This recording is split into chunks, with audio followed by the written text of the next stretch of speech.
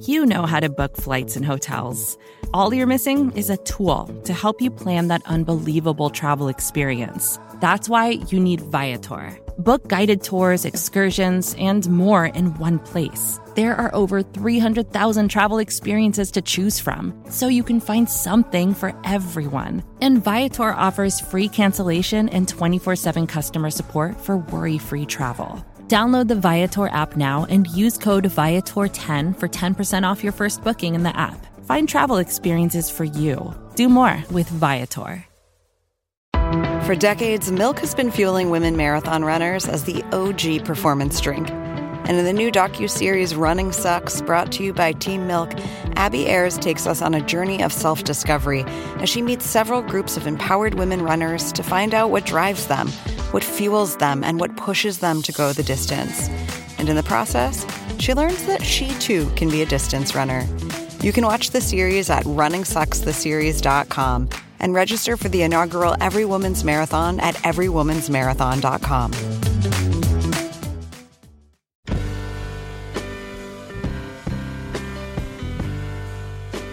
Hey, it's Aaron. I've got a special bonus Friday episode for you with McKay Coppins, who is a political writer for BuzzFeed. People may remember he wrote a story about Trump a couple years ago that really pissed Trump off. In fact, I would say no one has more doggedly pursued Trump than McKay Coppins. Therefore, I wanted to get this up very quickly because anyone who has followed the Trump campaign knows a week is years in terms of news cycles there. So very special thanks to MailChimp for making this happen. They allow us to do special episodes like this on short notice. Thank you, MailChimp. Here's McKay Coppins. Welcome, McKay Coppins. Thanks for having me. So you are a political reporter at BuzzFeed. Is your life like on double speed during an election year? Is this year like a bad, good year in your life in that way? Oh, yeah. Yes. Well, it's like, so I did this in 2012. That was my first presidential campaign that I covered. And I also covered it for BuzzFeed. I left Newsweek to join Ben Smith there. And back then I was married but didn't have any kids, and my wife was working, and it was like fine. She didn't really mind that like I would disappear. But like 4 years later, now we have 2 kids. We have a 3-year-old and a 1-year-old, and it's like much more obvious how insane this like doing this job is. Yeah.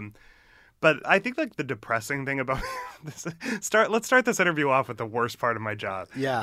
The depressing thing about being a political journalist is that like you really do plan your life around these like 4-year increments. Yeah. It's like being like a World Cup super fan. Yes, right. Yeah. Exactly. Yeah. We're like every 4 years you have like the huge thing that you write about and everyone's paying attention and you throw all your energy into it. And like we would plan like having our children around that, you know, right. Like it's like you make huge life decisions around these like presidential campaigns. And then like at your darkest points, you realize how sad and pathetic that is. So I'm curious what the last time you did this was like. Like I hadn't thought about Mitt Romney until like for about 3 years. He had not crossed my mind. It's amazing how different things are right now. Yeah. And I'm wondering what was the experience of covering a fairly respectful, heartwarming, if ineffective political campaign. I mean, it just literally, it's like a different job. Like, it's like I changed careers. Like, I was a political reporter in 2012, and now I, like, work on an oil tanker. So you know? Like, what it's like were a totally different life. What right? were you doing 4 years ago today? When did you start traveling with Romney? I started traveling right from the beginning. The first week before January, I got on a Romney campaign bus with a bunch of other reporters and traveled around New Hampshire with him. Yeah. And basically, for the most of that year, I was on his campaign charter plane, and I was, you know, like going to every one of his events. And are you like going up to like Yale grizzled CNN reporter and saying like, how are you doing this? Or like, how did you figure out what to do once you were on that bus? No, I totally played up my like complete, you know, like inexperience. Like I remember that first trip in New Hampshire in January of 2012, I remember sitting next to a wire reporter who'd been doing this for a long time, and he was like giving me all of his, like tricks of the trade, like make sure you call your wife before you get drunk every night, and be sure to, I don't get drunk, but like that's a general, and like be sure to pack more underwear than you think you need, and always blah, blah, blah. And then, like, basically, I think that in 2012, it was really helpful that I was, A, totally inexperienced with this, and B, from this cat video website that was just now doing news, because, like, everyone kind of took pity on me. And that included, like, people in the Romney campaign. Like, senior strategists would kind of, like, be like, this kid, like, I'll give him 10 minutes to talk to him. So what was the vibe from the other end? Like, what was BuzzFeed as a, like, emerging cat video empire at the time? They've hired you. They're putting significant resources. That's a full-time employee for a year, basically, following around Mitt Romney. What do they want in return for that investment? I mean, the thing is, like, Ben Smith came from a fairly traditional journalism background. I mean, he was a blogger right before he came to BuzzFeed, but he had worked for, like, the New York Observer and had written for a lot of newspapers, the New York Daily News. And he wanted, like, scoops. Like, his whole thing was, like, just break news. It can be the tiniest scooplet, but we just want new information. And, like, I actually really appreciated that because his whole thing was, like, look, like, I don't care about aggregation. I don't care about writing the thing that everyone else is writing. And also there's a certain genre of campaign journalism of writing the day story, which is like, this is what the candidate did today. And it's like a few quotes from his speeches and like some atmospheric stuff. Like he was like, I don't need any of that. Like, I just want new information. So like short little scooplets, and then like we'll occasionally take big swings, like profiles or features or whatever. Yeah. Well, let's talk about the profiling element. That's sort of where the writerly part comes in, I guess. Yeah. So how did those go down? The thing I will say about politics is that like, because it's such a competitive beat, like there's so much political reporting and like relatively little news. I mean, not like no news, but like everyone is competing for the same story. I found that in a way it helped my writing very early on because like I realized like, okay, I'm on this bus with 30 other reporters. They're all going to file off this event. One way to like set my thing apart will be to like add a little bit of color, you know, be a little creative with it. And like, you know, there were a lot of misses there. Like sometimes I would like try something creative and Ben would be like, this doesn't really work, you know? Yeah. As that went on, I got better at like figuring out where to pick my spots. I'd been writing a lot about Mitt Romney's Mormonism. That was the other edge I had because I'm a Mormon. Because you're a so Mormon. I had that window into Romney's worldview that no other reporter had. How did you make, like when you first got on the bus where you're like, I'm a Mormon? No, it was actually really funny because I don't know and never did know Mitt Romney personally.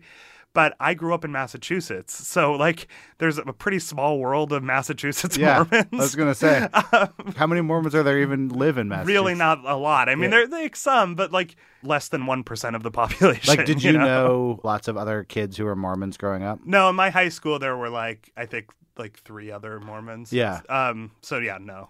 I mean, which was actually, I actually like that experience. Like, I'm glad I didn't grow up in a place like Utah just because I'm like, you know, a straight white guy. Like, it was like my one experience, like a little glimpse at what it's like to be different from other people, which I think has helped me a little bit in like how I, you know, see things and cover politics. Was that important to you?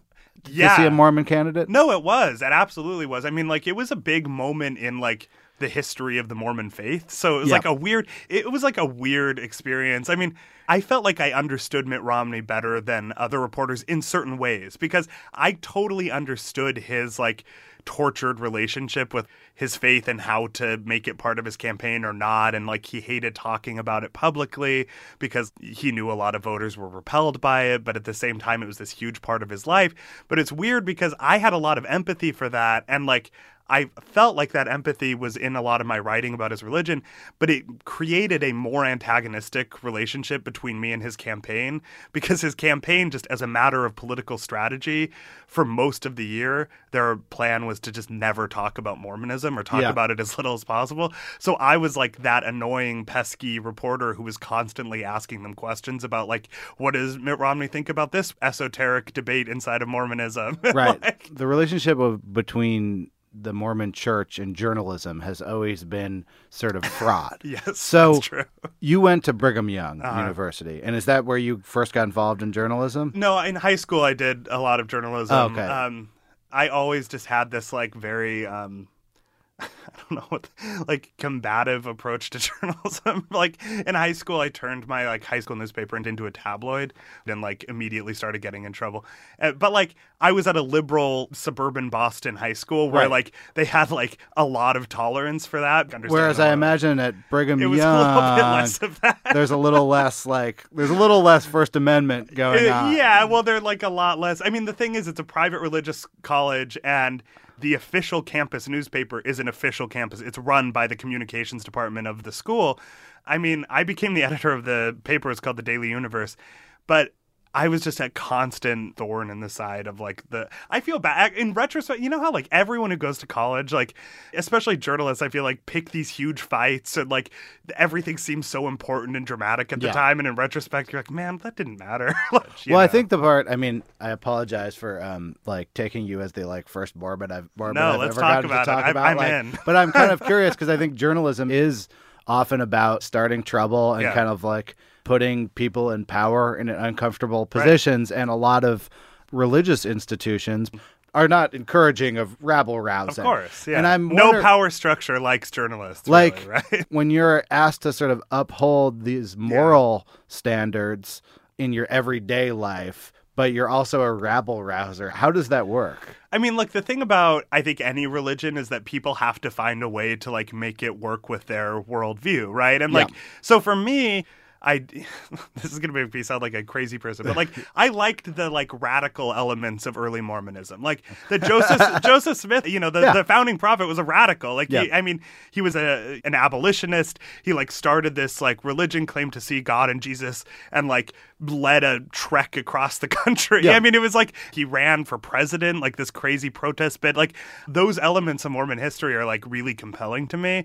And it was always, the high ideal was always in pursuit of truth, right? I need to make clear, like, this is not how the majority of, like, the BYU administration would view things. Yeah. But for me, like, I thought the investigative journalism was, like, perfectly aligned with, like, pursuing spiritual truth. So, man, I actually just kind of want to, like, sit here and talk to you about Joseph Smith for a while. Have you ever read No Man Knows My History? Yes. Oh, yeah. That book is... Oh, yeah. A lot of times I feel like the Mormon Church gets offended at really good nonfiction. I'm like, that book is awesome. Like, if you read that book, you'd be like, Joseph Smith is, like, the greatest Wikipedia story in history. I agree with that. Well, actually, Richard Bushman at Columbia did a great biography that came out, I think, 2005, called Rough Stone Rolling, a biography of Joseph Smith. Right, oh, yeah. Which is also really good. I mean, the thing is, it, like, ruffled a lot of feathers, you know, because it examined, like, all the, you know, everything. Like, they didn't, you know, whitewash it at all. But, like, to me, like Richard Bushman writes a little note, I think, at the beginning of it where he says, like, I've done all this research and I'm still, like, a believing Mormon. Like, however complicated his faith is, like, he's still a member of the church and, like, thinks that this is, you know, he finds this guy incredibly compelling and thinks that there's something divine about what he did. And, like, to me, I'm like, yeah, let's dig into it. Like, I think that stuff is, like, cool, you know? Well, I mean, if I read that book, I would sort of describe Joseph Smith as, like, a prophet and con man, kind of. And, like, we've got a pretty rich history of that in America. Like, that. Well, I mean, and you could go through every biblical prophet. It's the story of every religion. They're all, like, really kind of crazy. Yeah, but then at the end, a lot of them do these amazing heroic things. So it's like, I don't know. I don't stress out about it too much. When I read No Man Knows My History, I was like, oh, this is the story of every, like, religion that I've read before, but, like the movies set in, like, the 1800s in America. I was like, it's more like I kind of know these places. Right. That's just how it feels as an outsider. But it's interesting that sort of fraught relationship with journalism being in many ways part of the central, I won't say mythology, but the narrative of Mormonism, which brings me to... I don't want to fail to talk about another person who has a fraught relationship with journalism, who is Donald Trump. Yeah.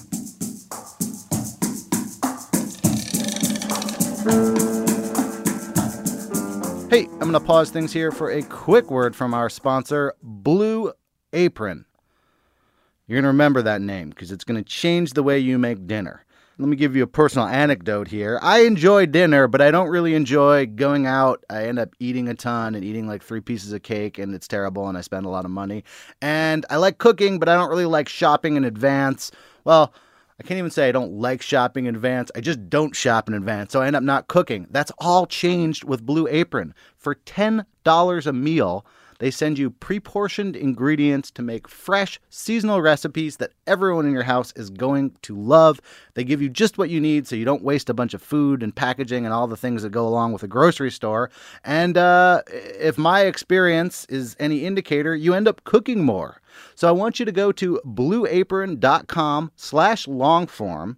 You can check out this week's menu, get your first 3 meals free. That's 3 free meals with free shipping. Again, blueapron.com/longform. You'll love how good it feels. You'll love how good it tastes. It's simply a better way to cook. Thank you, Blue Apron.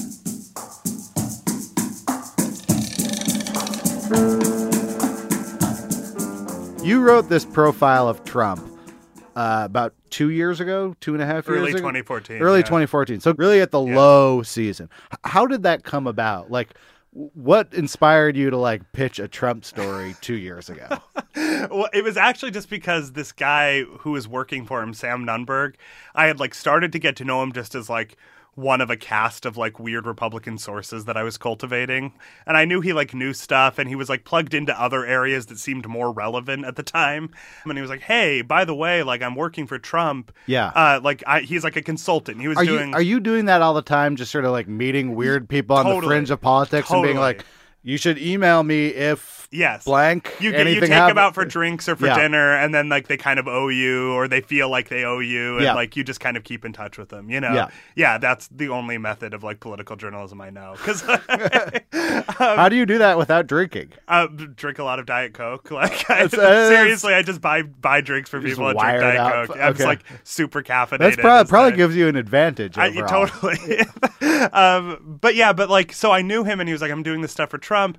And I was like, honestly, it's funny because covering the Romney campaign, I had seen Trump through their eyes, which was like the Romney campaign all through 2012 was like terrified of Donald Trump, and like had like Romney had kind of like tepidly and accepted Trump's endorsement. Didn't he like meet with Trump but like leave through the back door? He wedded with Donald Trump in Trump Tower like all the other Republican candidates at the time, but then escaped out a side door so no one could take photos. And so like for me, it was kind of like the profile writers like instinct kicks in where you're like, oh man, like the Donald in winter would be like a great story. Like that was kind of the story that I was envisioning.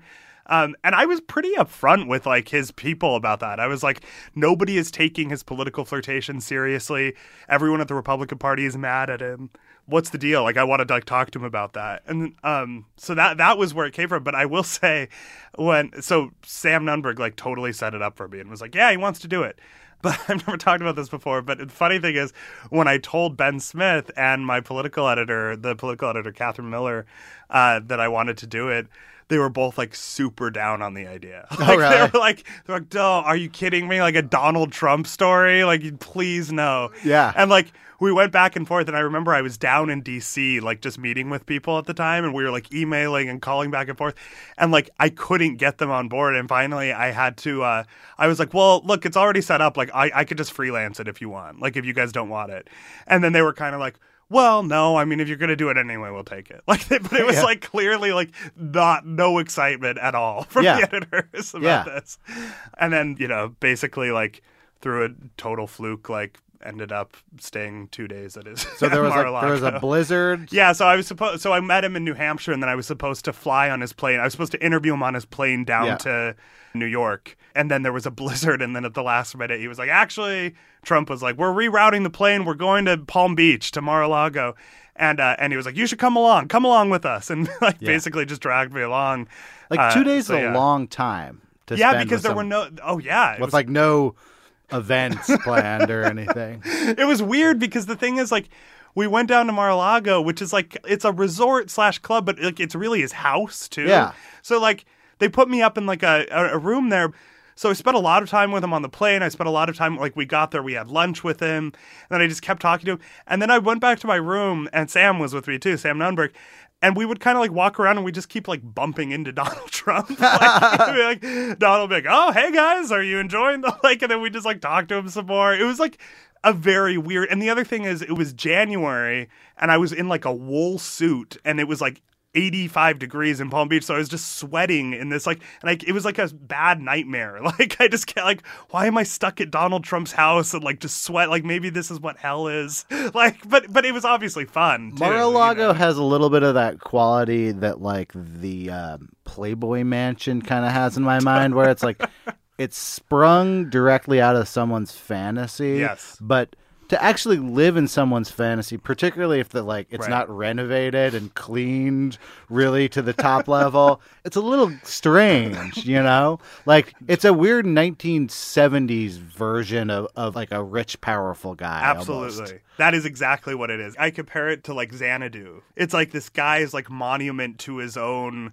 idea of himself. Yeah. But it's so different if that just exists as part of this guy's like public persona. Yes. But then you're like trapped inside it.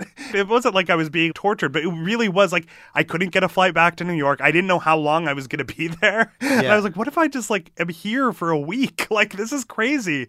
And he kept being like, we'll pay for everything. Like, you know, and I was like, I need to get out of this situation.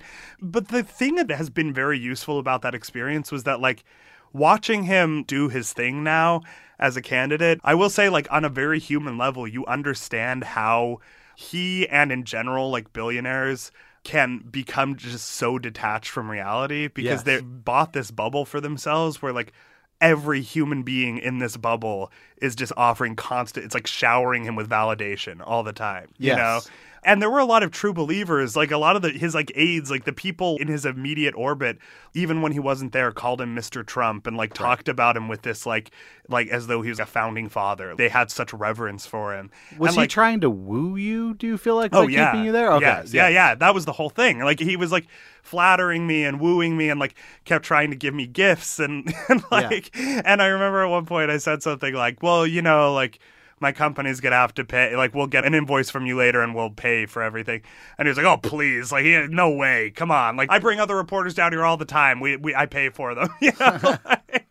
Which like who knows if that's true, but yeah, he was absolutely trying to like win me over and get me in his corner, you know. So if you like look at the main thrust of the article, for people who haven't read the article, I just recommend reading the article because it has a lot of subtlety and says a lot about the sort of like sad flip side of what we're seeing now, which is basically that Trump is like a person who just consistently needs this validation. There's this sort of enormous chip on his shoulder, and that he's basically continually threatening to run or do various publicity things because he wants people to take him seriously, which is like sort of the reason that no one's taking him seriously.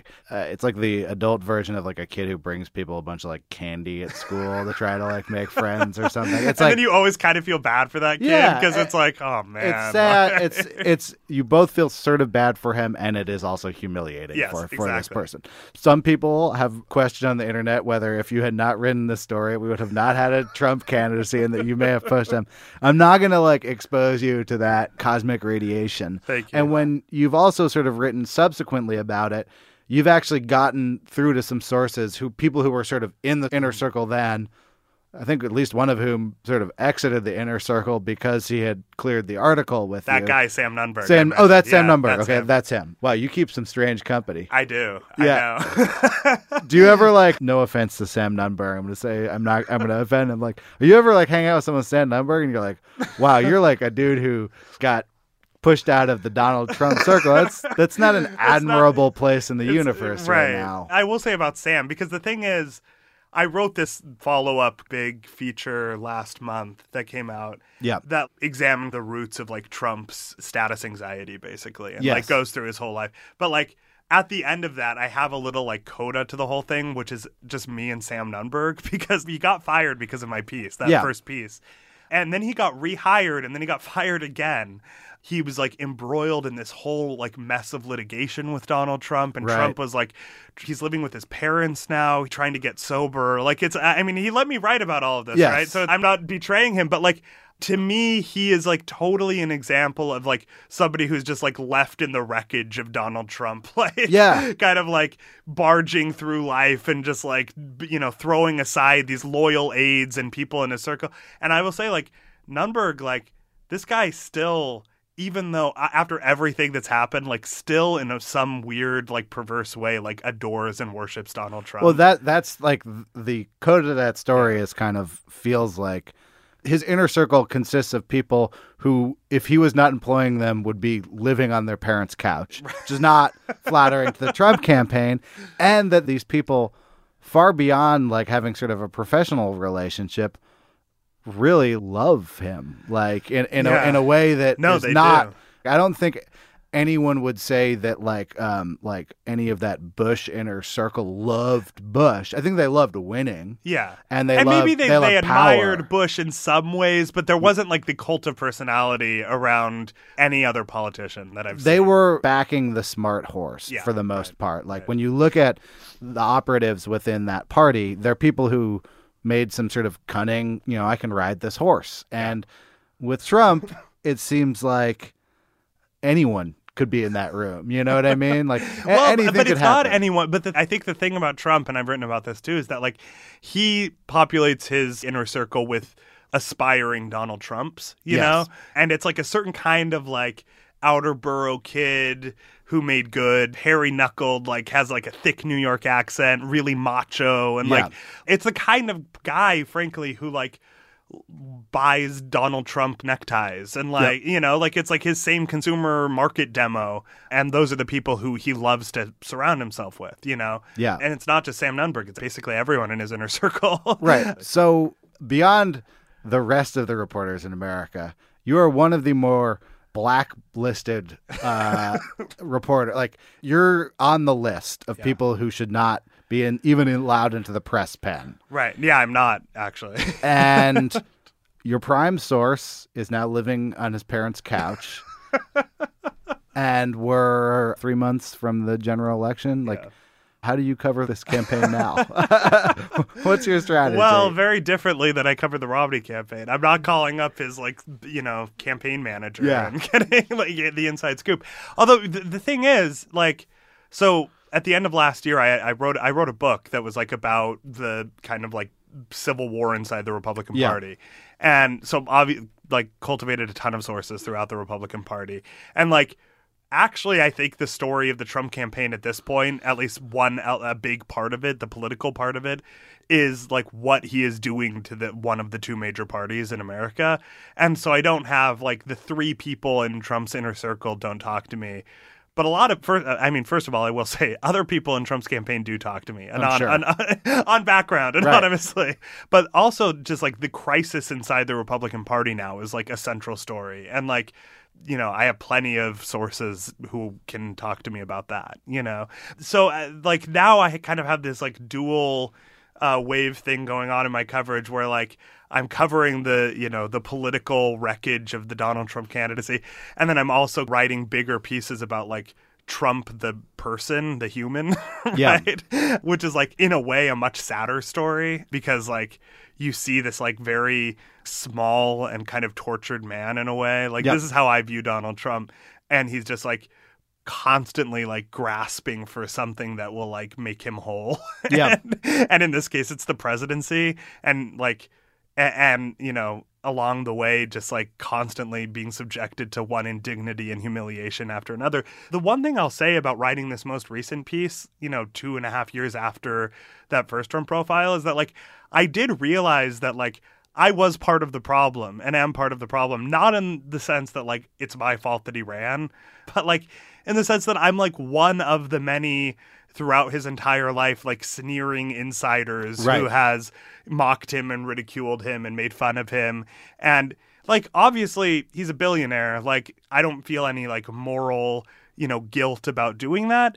But at the same time, like, I think that if I'm being honest with myself, that same part of me can also, when not checked, sort of be projected onto like vast swaths of the country, and like it's very easy to have like this kind of lazy classism about like the type of people who would be excited to vote for Donald Trump. Sure. I try to kind of check myself against making those same lazy assumptions and cheap shots and easy jokes about, his supporters. Well, in some ways, that sort of sense of lazy assumption, I feel like if the one person who has not changed in this election is Trump, Right. Trump is static. The people who aren't the same as we thought are the sort of pundit class that had sort of said, oh, you can't win without, the evangelical vote. Oh, that like basically all of these sort of soft, like I think about them like the assumptions that like the scouts make in Moneyball, where they're like, oh, totally. Character, Oh my gosh, I rewatched Moneyball just very recently, and I had that exact thought in that scene when Brad Pitt is just with all the old. They're like, oh, he's got a great look, or like his girlfriend is really character. Attractive, or whatever. Sort of the saying, Rubio, he's like young and handsome. It's like, totally. He is young and handsome, but maybe that doesn't actually matter. Maybe a lot of this stuff doesn't matter. And when we look at what among that stuff that doesn't matter, the thing that sort of stands out that does matter is what this swath of America that you're talking about that's very different. Like, we're covering that swath of America very differently. When I was a kid, that swath of America was like supposedly evangelical Christians. We've portrayed that group in many different ways, and there's no way you can say that like 1980s version of that group is the group that's electing Trump. No, absolutely. I mean, and this has kind of always been a part of like the BS of the pundit class, that like we would take these massive chunks of people.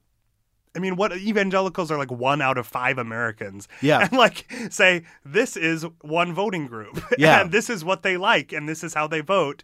And these are the kinds of candidates they like. I mean, that's always been kind of like ridiculous, right?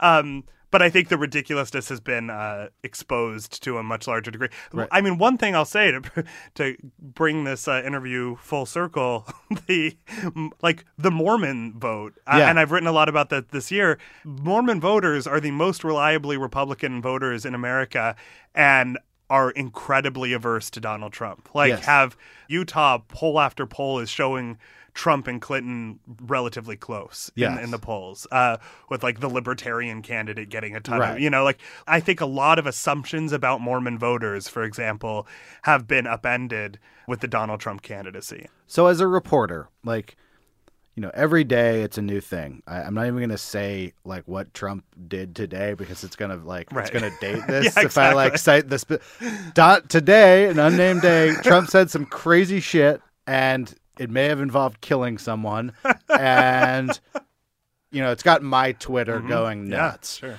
And I think predictably in a week, Trump will say something else that's like 1.1x that statement that came out today, and I think we can sort of rely on that. Mm-hmm. And in some ways, I think you nailed Trump pretty well, like Trump and Mara. Like, if I was going to recommend something to understand Trump, I wouldn't be read what's coming out this week. I'd be like, go read that piece about when he wasn't running.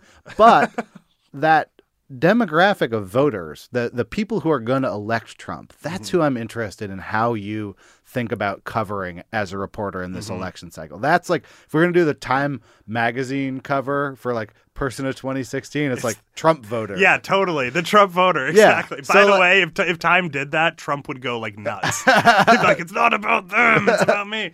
No, but that is the story of 2016 in a big way, right? Molly Ball at The Atlantic has said the story isn't Trump the person, it's Trump the phenomenon, right? Right. It's you, the fans, who make me real. Exactly. But one early piece that I did was I went to a Trump rally in Las Vegas, and it was one of the first rallies where things started to get a little violent. There was Black Lives Matter protesters were there, and there was a lot of pushing and shoving, and people were yelling Nazi salutes and yelling racial slurs at people. It was really ugly, right? Yep. And I just wrote a scene piece. I wrote a 1,000-word description of the chaotic event, and no, it blew up on the internet and went totally viral and everything, because I think it confirmed the assumptions that a certain type of reader has about Trump supporters, which I will say that is a strain of the Trump supporters. There is a legit neo-Nazi white nationalist faction in the Trump base. And technically probably there was a neo-Nazi base forGeorge Bush. Oh, right? Right. Neo-Nazis have been consistently voting conservative. It just seems like a logical If neo-Nazis are showing up to the polls, they're probably not voting for the Democrats. I mean, at least recently. I agree.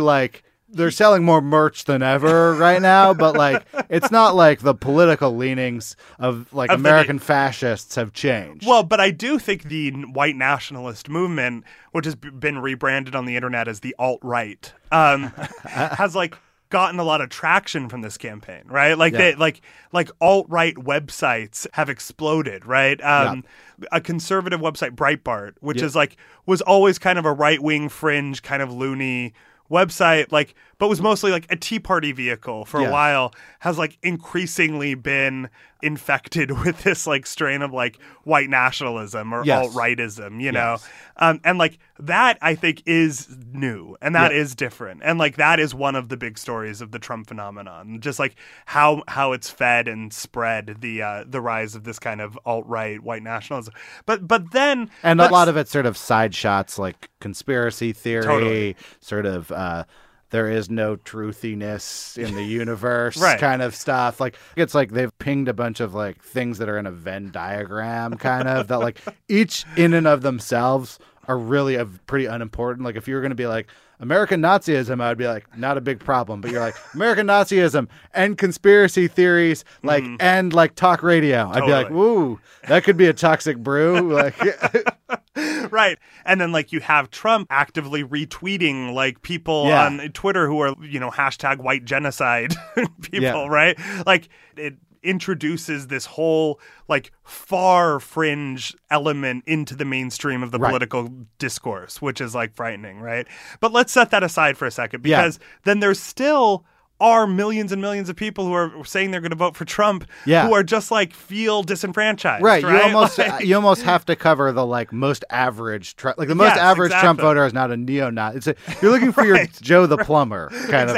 Yeah. Well, and and I think that's the mistake. Like I'm glad that I wrote that early piece about that rally, but like my thing is like you can't just stop there. That can't be like, and that is what a Trump rally is. And then there were like. more rallies with the same kind of crazies. Because it's not always like that. Because like I mean the thing is about being blacklisted by the campaign is that the only way I can go into Trump events is to stand in line with Trump voters. And so like in Iowa, I remember spending a whole lot of time before the Iowa caucuses in the freezing cold in this like 2-mile line waiting to get in. So wait, people choose to be in the like press pen when they could just go in as civilians? Yeah. Doesn't it seem like you'd rather be a civilian? It's way worse. It's so much better to be a civilian because you could go in and you can just talk to people and you can wander around. Like not only are the reporters of the press pen like restricted in terms of what they can cover, like they are completely controlled by the campaign. Like, do Trump super fans know who you are when you're walking around? Actually, and that is like those have been the only scary moments of this campaign. I feel like it's like a little bit like if you're like at like a Springsteen show or something. It's like some people aren't going to notice you, but like if you come across the guy who's like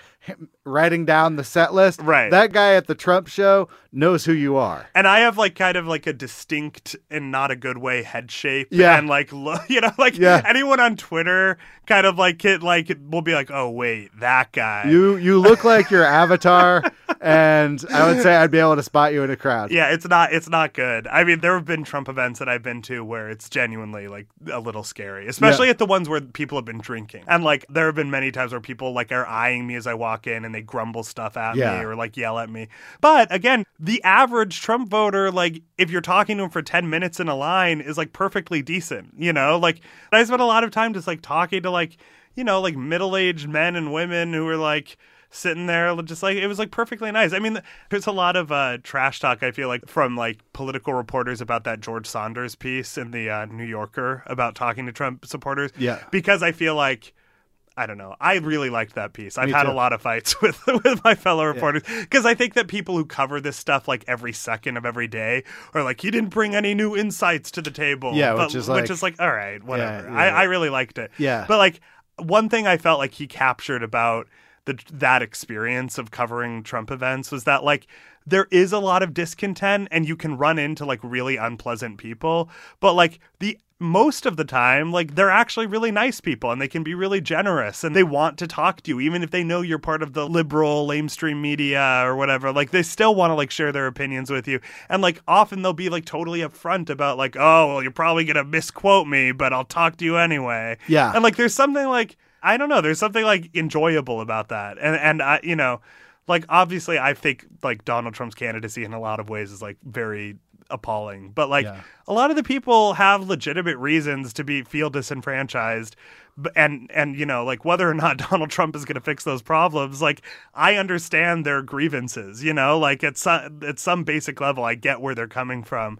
And, like, I think that that's something political reporters have gotten better at as time goes on. Like, the more they're exposed to the Trump voter, the more they realize that, like, the easy, like, racist, crazy caricature is not totally right. This is going to be interesting to listen to in 2017 from dystopian wasteland. You can visit McKay at the Gulag. Yes, exactly. Thank you very much for coming in. This was great. Thanks for having me.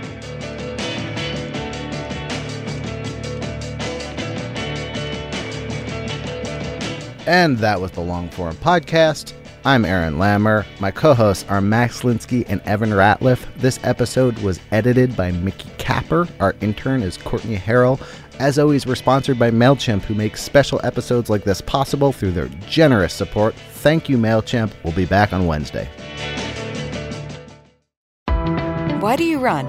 Why does anyone? I always thought that runners loved running, and that's not the case. Most runners hate running, but they choose to do it. In the new docuseries Running Sucks, brought to you by Team Milk, Abby Ayers learns why women runners everywhere are driven to go the distance. It really is about taking my power back and proving myself wrong. Team Milk is about fueling women's performance and helping them along their marathon journeys. You can sign up now for the inaugural Every Woman's Marathon taking place in Savannah, Georgia on November 16th, 2024. Learn more and register at everywomansmarathon.com. More to-dos, less time, and an infinite number of tools to keep track of. Sometimes doing business has never felt harder, but you don't need a miracle to hit your goals. You can just use HubSpot, because their all-in-one customer platform can make growing your business infinitely easier. Imagine this: high-quality leads, fast closing deals, wildly happy customers, and more benchmark-breaking quarters. It's not a miracle, it's HubSpot. Visit HubSpot.com to get started today.